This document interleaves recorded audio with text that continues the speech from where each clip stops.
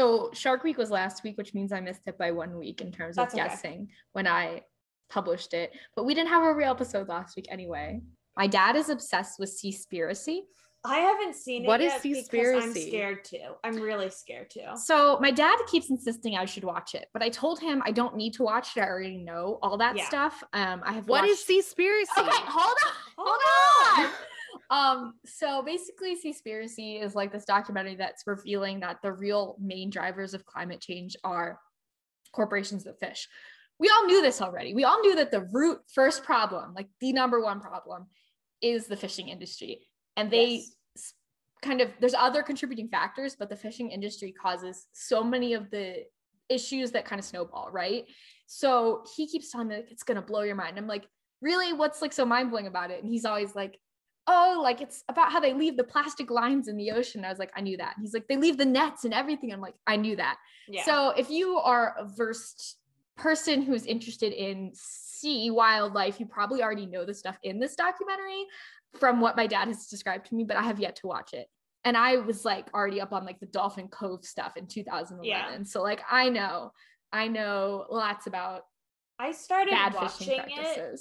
Yeah. So I've talked about this before. I've had like a very up and down relationship with food. So anything that's talking about like food no-go, like this is the bad industry, like I know it already. And after watching this, I'll just feel worse about it.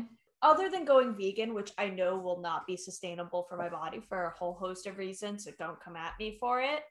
Where I also back San Francisco. So the Monterey Bay Aquarium, which I regret not going. Aquarium. I had planned. Incredible. It was going to be my birthday trip, but then the fucking pandemic happened. And no, because my birthday was over Memorial Day weekend. Right. We were going to take the whole weekend, go to Monterey, go to the aquarium 2 times because I could not do it all in once. Amazing. Incredible. And that got all canceled.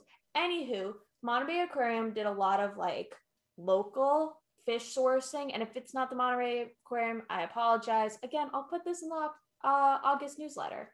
But they kind of have like this blue seal.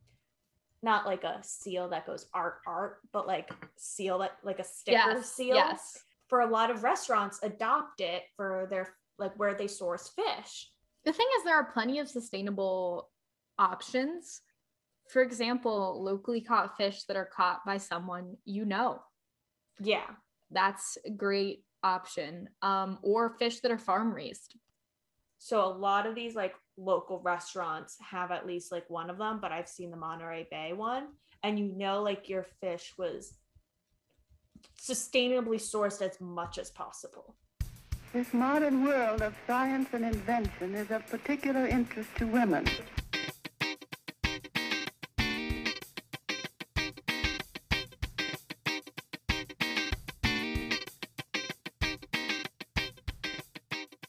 Hello and welcome to Lady History, the good, the bad, and the ugly ladies you missed in history class.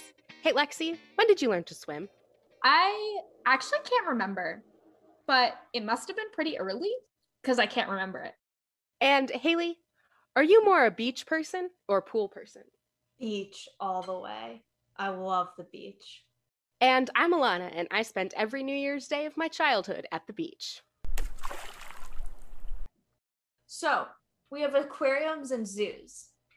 Are fish allowed at zoos? And if there are fish, what percentage of fish are there until it's an aquarium? I went to an aquarium that was marketed as an aquarium, but there were hippos. Do hippos belong in an aquarium? Was this the Camden Aquarium? It might have been. The Camden Aquarium has 2 hippos, and I think they are somewhat aquatic. But this was also belong in the aquarium. It might have been the Camden Aquarium. Hey, Mom, when did we see in like 2008? Well, were you visiting family in Philly? Maybe. If so, that aquarium's like 20 minutes. It was somewhere on the East Coast. Yeah, it was probably Camden because that one I have been to several times because I grew up outside of Philadelphia. And they have 2 female hippos at a time.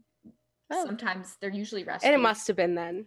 And I just remember because I was in 2nd grade and my grandfather had been in hospice for a really long time. And so at one point he called us and he was like, "What have you been doing lately?" And I was like, "Oh, I went to a zoo or I went to an aquarium and there were hippos." And he was like, "Hippos at an aquarium?" And that's the last thing I remember him saying to me. But from my recollection, every time I've ever been to the Camden Aquarium, the hippos have that been one's in for the you, water. Dad. The hippos have been in the water.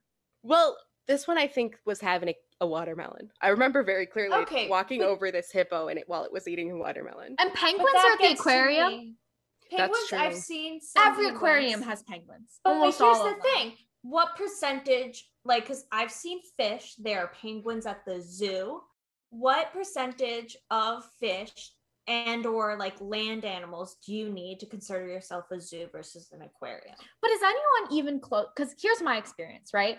When I'm at an aquarium, typically, I'm thinking of like the National Aquarium as like a token example. There's often 75% plus aquatic life, fish or mammals, whatever it is. And then there's often a small section that is bird-based. There are some other aquariums that are much smaller, same sort of percentage. They have some birds, they have some fish. That makes sense to me. The hippos even make sense to me, and the penguins make sense to me since they are very water-based. There are otters at the Camden Aquarium, makes sense to me, very water-based. Now, if you went to a zoo, often there is like maybe 5% fish, and it's often worked into something else. Like I think of the National Zoo, the arowana tank. Makes sense because it is part of this like tropical ecosystem that involves lots of other critters. Like if you go there, Boomer's there, if he's still there. I don't know if he's been moved around for breeding. I don't know if the girlfriend they found for him was successful or not. AZA, we've talked about this before. Go listen to our episode on zoos and moving around the gorillas for breeding on private planes. It's one of our favorite episodes, or one of my favorite episodes. You know, the arowanas are there to make a natural environment for Boomer, the hawk-headed parrot. And then what makes something an aviary versus a zoo or an aquarium too? I think every animal-based place has some mixture because they're trying to create a good environment for the critters. That's right? What I'm thinking. So this may not be a good environment. Like I'm not talking about good environment for this, but I was thinking of the California Academy of Sciences. I've never been there. Lexi, if you go down to San Francisco, pay the bucks to do this. Cal Academy is a museum. And it's always been talked about as a museum, at least for being at USF and us talking. I believe we've brought it up on the podcast before, but they have live animals. And that's like a unique thing for a museum. And they have in one room penguins in their like natural history wing. So I thought those penguins were like fake. And then like one hit the like glass and I was like, holy crap, you're an alive animal.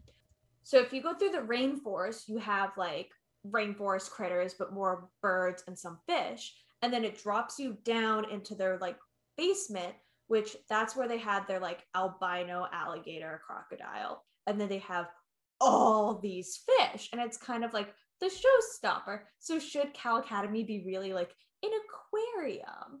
But aren't all aquariums and zoos just museums? Plenty of museums have living collections. Natural History has live bugs in DC. Really? Yeah. Oh yeah, it does. Yes. Yeah, it does. Yeah, it does. So someone in my class works at the Butterfly Pavilion. Hi, Avery. If you're an intern at the Smithsonian, you get into the Butterfly Pavilion for free once a month. So you should go. True. I never did that. And then there's also live fish at that museum. And then where the fuck are the live fish? Yes, in the ocean exhibit, there is 2 live fish tanks because I used to go there when I worked there and go sit and stare at them. Yes. There's a live coral tank and then there's a live fish tank. Yep. So okay, maybe that it's not that. And then because I was thinking of the New York museums and that's not a thing in NYC. I'm trying to think. There's another one I had on the tip of my tongue and then I totally forgot. That is another museum that has live critters. Oh, the Da Vinci Center, which not a big museum, but it is from my hometown where I was born.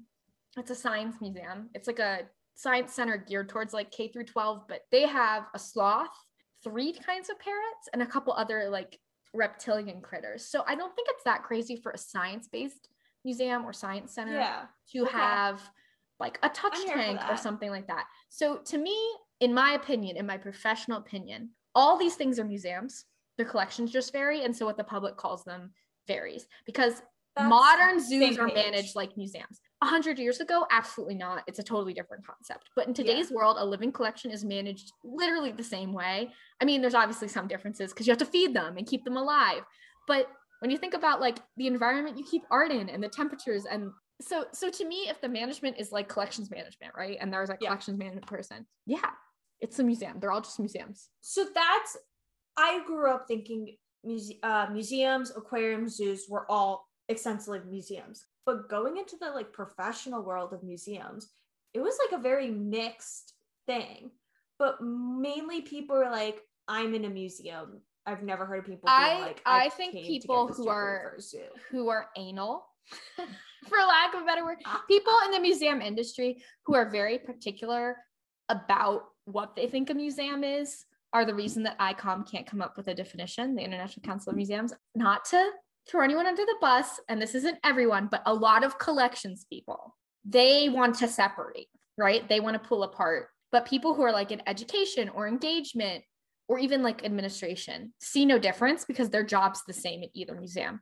But a zookeeper and a conservator have very different jobs. And so I think those are the people who try and keep that barrier. But someone like me, my job would be the same either place. I mean, obviously it's different content. Like, I mean, they're talking about a piece of art or I'm talking about a penguin giving birth.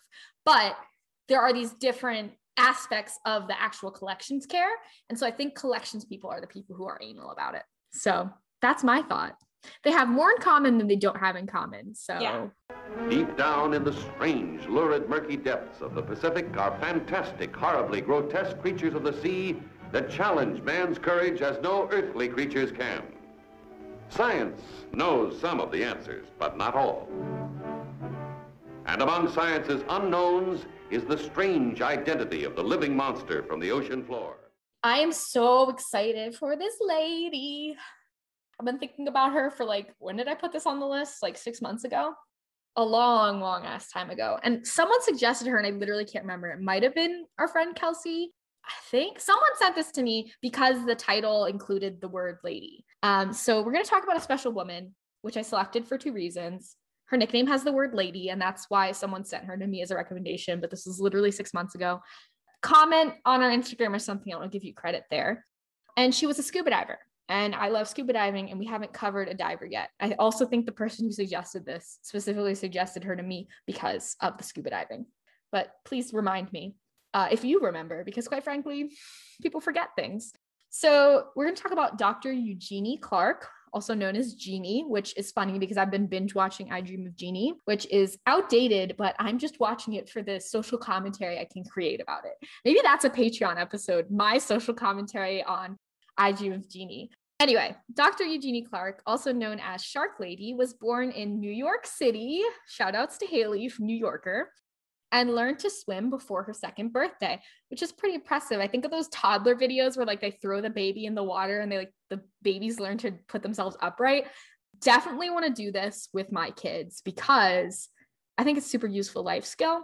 And like I said, I learned to swim really early. I can't remember when I learned to swim. So from the age of 9, Eugenie spent her weekends at the New York Aquarium. Her father had died when she was little, and her mother needed a safe place for her to go while she worked at a newsstand downtown in Brooklyn. So she took her to Battery Park, which is where the old New York Aquarium used to be. It's not there anymore. And she would just leave her at the aquarium and be like, oh, the sharks can babysit you. So like naturally, her mother thought the best babysitters for her daughter were the critters at the aquarium. Turns out, leaving her daughter to the sharks was the best thing Eugenie's mom could ever have done because it led Eugenie to a career as one of the world's most prolific shark experts. Eugenie earned her bachelor's degree in ichthyology, if I'm saying that correctly, which is fish science, the study of fish. Ichthyology. Ichthyology. She earned her degree in ichthyology, or fish science, from Hunter College in 1942, which is pretty awesome because A, Eugenie is half Japanese, and there was a lot of anti-Japanese sentiment in the country at this time. And B, she was a woman. So like not only was Eugenie a woman in science when it was difficult to be a woman in science, but she was a Japanese American woman studying science when it was hard to be a Japanese American and hard to be a woman in science. So all these like combined factors. She probably overcame a lot of prejudice in her schooling. I would imagine there were a lot of people who said a lot of mean things to her, but guess what? She persevered.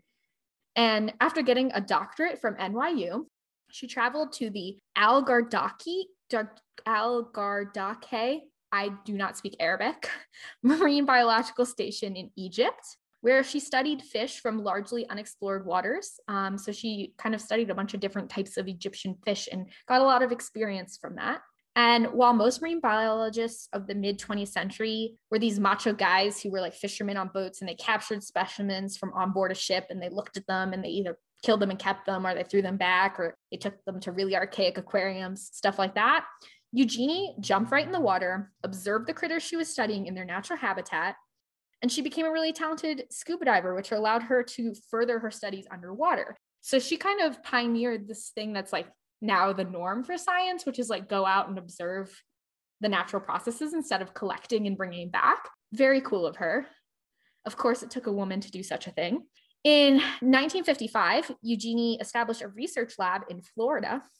She became a world-renowned expert on fishes of all kinds, but was most notable for her devotion to sharks. She wrote countless books explaining the life of sharks in order to dispel the myths that cause people to fear them. Her life's work helped set the record straight and show that sharks are misunderstood. She even did research to show that sharks, much like other animals, can be trained to complete actions on command for treats. She taught them to bump their noses into certain objects in order to receive a treat, which is so adorable. And she's just like scuba diving with these wild sharks and being like, you want a treat? So great. Eugenie also discovered 2 types of fish, including the Moses sole, which produces its own natural shark repellent. And so she wrote a lot of research on like how it could be used to repel sharks from like swimmers and stuff like that, since people are so afraid of them. And in 1968, she became a professor at the University of Maryland. So kind of ties back into we did New York City, now we're doing DC, or the DMV, I guess. And she spread her love of all things marine biology to a new generation of scientists. In all her years of research, Eugenie was never bitten by a shark, despite swimming with them constantly. One time, she was carrying the jaw of a deceased shark in her car, and it cut open her skin. And so she says that's the only time she was ever bit by a shark, but it was just the skeletal frame of the shark that quote unquote bit her. And it further proves something I tell people all the time: scuba diving is one of the safest water activities when it comes to interacting with sharks, because they can tell you're not food because they can see your whole body. But when you're swimming, it's just your shadow, and that can sometimes confuse them. Eugenie was married to 5 different men and had 4 children, all of whom she taught to swim before they turned 2. So just like her mom was a very big swimmer, and her dad, who passed away early on in her life, owned a pool. So like a public pool he owned. You know, swimming is very important to the family. When Eugenie passed away in 2015, her children and grandson spread her ashes into the Gulf of Mexico from aboard the RV Eugenie Clark, which is a research ship owned by the Mowat Laboratory, which is the research laboratory she founded in Florida. The story could be a children's book. No? Well, guess what? It is one. It's called Shark Lady. And I included a link to like a reading of it, but you could also buy it at your local bookstore, which is exciting if you have little kiddos you would like to gift that to and teach them about a strong woman doing science and jumping in the pool with sharks. Anyway, that's Shark Lady, who really needed to be covered on this show because it is lady history and we need to cover the history of all the ladies.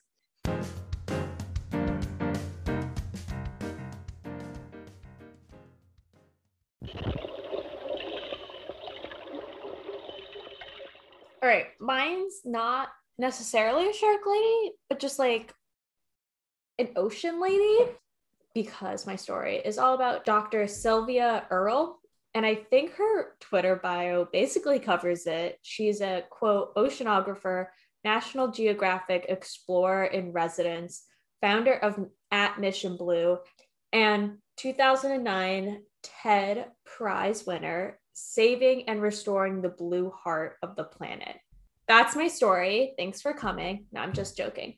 That wasn't enough, but Time Magazine named her one of the, quote, heroes for the planet for her work in pioneering like the research on marine ecosystems. And she focused, or still focuses, she's still active. It's great. She, I think, is 82. And every time I looked at like her publications and stuff, which I'll get to, it's always a different number and it's higher than the last. She's my idol. And she focuses in exploration, conservation, and building new technology to effectively get to the deeper sea and other remote parts of the ocean that we just have not explored, because guess what? We really have not explored the ocean in its like full capacity. Yeah. She's led more than 100 expeditions, logged over 7,000 hours underwater, and has been the author of one of the authors, more than 190 scientific, technical, and popular, which is like not peer-reviewed publications. And this was all for her National Geographic bio, and they didn't put a publication date. And like I said, all these numbers are different, and it's definitely increased. And diving deeper, no one's laughing at my pun, but that's okay. You just say diving deeper all the time. I know, but we're studying oceans or doing the ocean ladies. I didn't even think about it because it's just what I expect you to say. Yeah. All right, swimming deeper, diving board deeper. We're passing her early life. Very good pun, Haley. Good pun. Thank you. And we're beginning with her fabulous career, specifically her creating Mission Blue, because I picked her because I love Mission Blue, which is one of the many organizations she's created in the field of oceanography and is in her Twitter bio. From the About Us page, it's quote, Mission Blue inspires action to explore and protect the ocean. Led by legendary oceanographer Dr. Sylvia Earle, Mission Blue is uniting a global coalition to inspire the upwelling of public awareness, access, and support for a worldwide network of marine protected areas, Hope Spots, which is their kind of like first blurb. And Hope Spots are areas deemed critical for like a healthy ocean, and some, if not all, are endangered, because that's where we're at. Their mission of like Mission Blue. Another quote that they have, which I also thought was fabulous, was Mission Blue inspires action to explore and protect the ocean, which a lot of places, and we're kind of like talking about this in the intro, a lot of places are like, we have to protect. And I don't get a lot of sense of like, we have to explore them. There is an easy way to explore oceans. Like I've seen so many posts of don't scuba dive, don't snorkel. No, snorkel, but in scuba dive in a sustainable way. Don't go touching the coral or the fishies. Don't be wearing sunscreen that's going to poison the ocean. If that jives and that's part of your mission to kind of help us, like if you're studying algae and how algae like helps ecosystems thrive, and can that translate to medication, that's great. Those people are doing it in a great way. And that's just my tangent that I'm going to continue with. I can't do justice to how amazing Ocean Blue is. So please visit their website, linked in the show notes, of course, where you can watch their webinars, read some of their ocean stories. And Netflix even has a documentary about them, which is incredible. Also linked in their website. I think we should do a Netflix party, and then we can Patreon talk about it. And one thing I read about Mission Blue that I liked is that they want to make a network that brings together nonprofits and for-profits, because their goal overall is to make a happy planet for humans. Because like parentheses, let's be real, the Earth is a heap of rock that will be around after humans are gone. So we're really saving the planet for humans, not saving the planet for Earth to survive, because Earth will pretty much survive. It's the humans that will be, oh no. But for-profits are big companies that are around just to make money, and nonprofits. Why am I blanking on the term for nonprofits when I literally have a degree in how to help nonprofit? Anyone help me out here? This is embarrassing. Just had a blank. For-profit will make money. Nonprofit, yes, money. Yes, that's the best. I was gonna say that, but then I was like, that sounds douchey. But yeah, that's basically it. And that's awesome, because we need the help of big companies. Like we were saying before, it's like 7 big companies. So if Mission Blue can like get those companies to remove their heads from their massive, tightly wound sphincters and get on board with like ocean conservation, snaps to that and snaps to Sylvia. And fun fact, she has a PhD in phycology, which is a study of algae. And I've never heard of that. And Allie Ward, if you're ever listening, can we have a phycology episode? Because I believe that's not one yet. That's it. That's Sylvia. I love it when you say sphincter, Haley. Also, you can scuba dive at a coral reef farm and help them. That's also coral true. Reef back out, that they grow in a safe space. So if you want to scuba dive for a purpose, if that makes more sense to you, I've done it. It's very fun. I love that. We're going to turn my parents into coral reefs when they die. That's just a thing that's going to happen.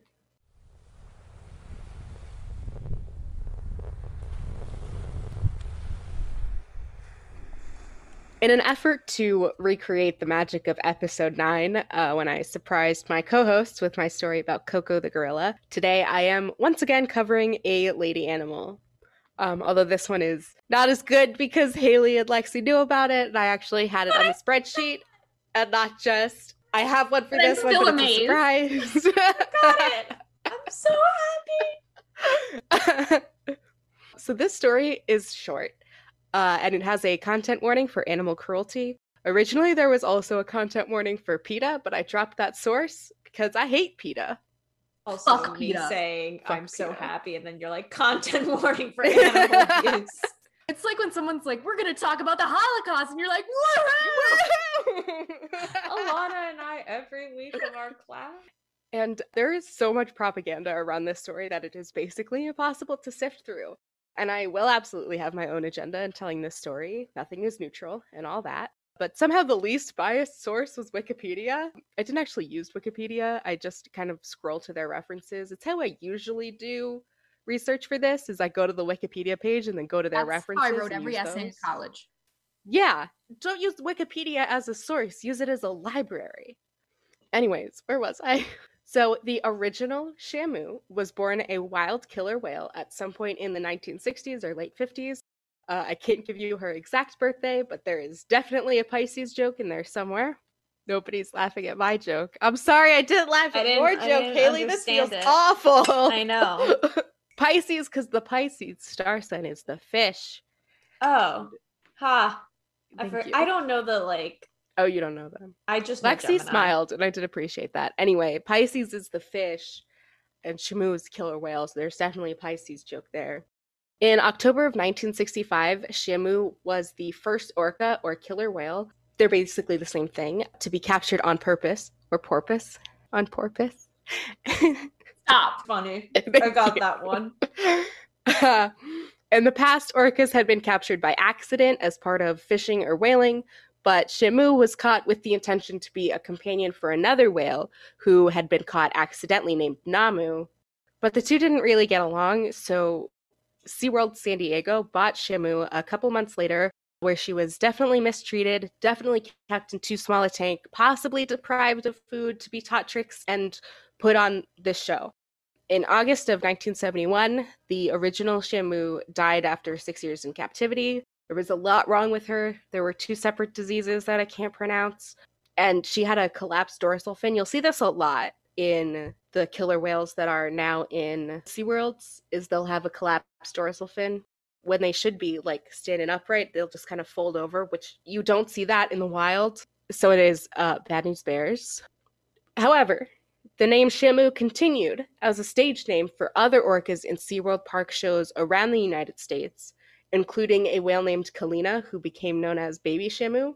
So there isn't really one Shamu anymore. And it was definitely not the Shamu that I saw when I was like 10 in San Diego. These days, SeaWorld is kind of moving away from Shamu branding after being denied by the state of California to construct another whale tank. They were like, you can't do that here.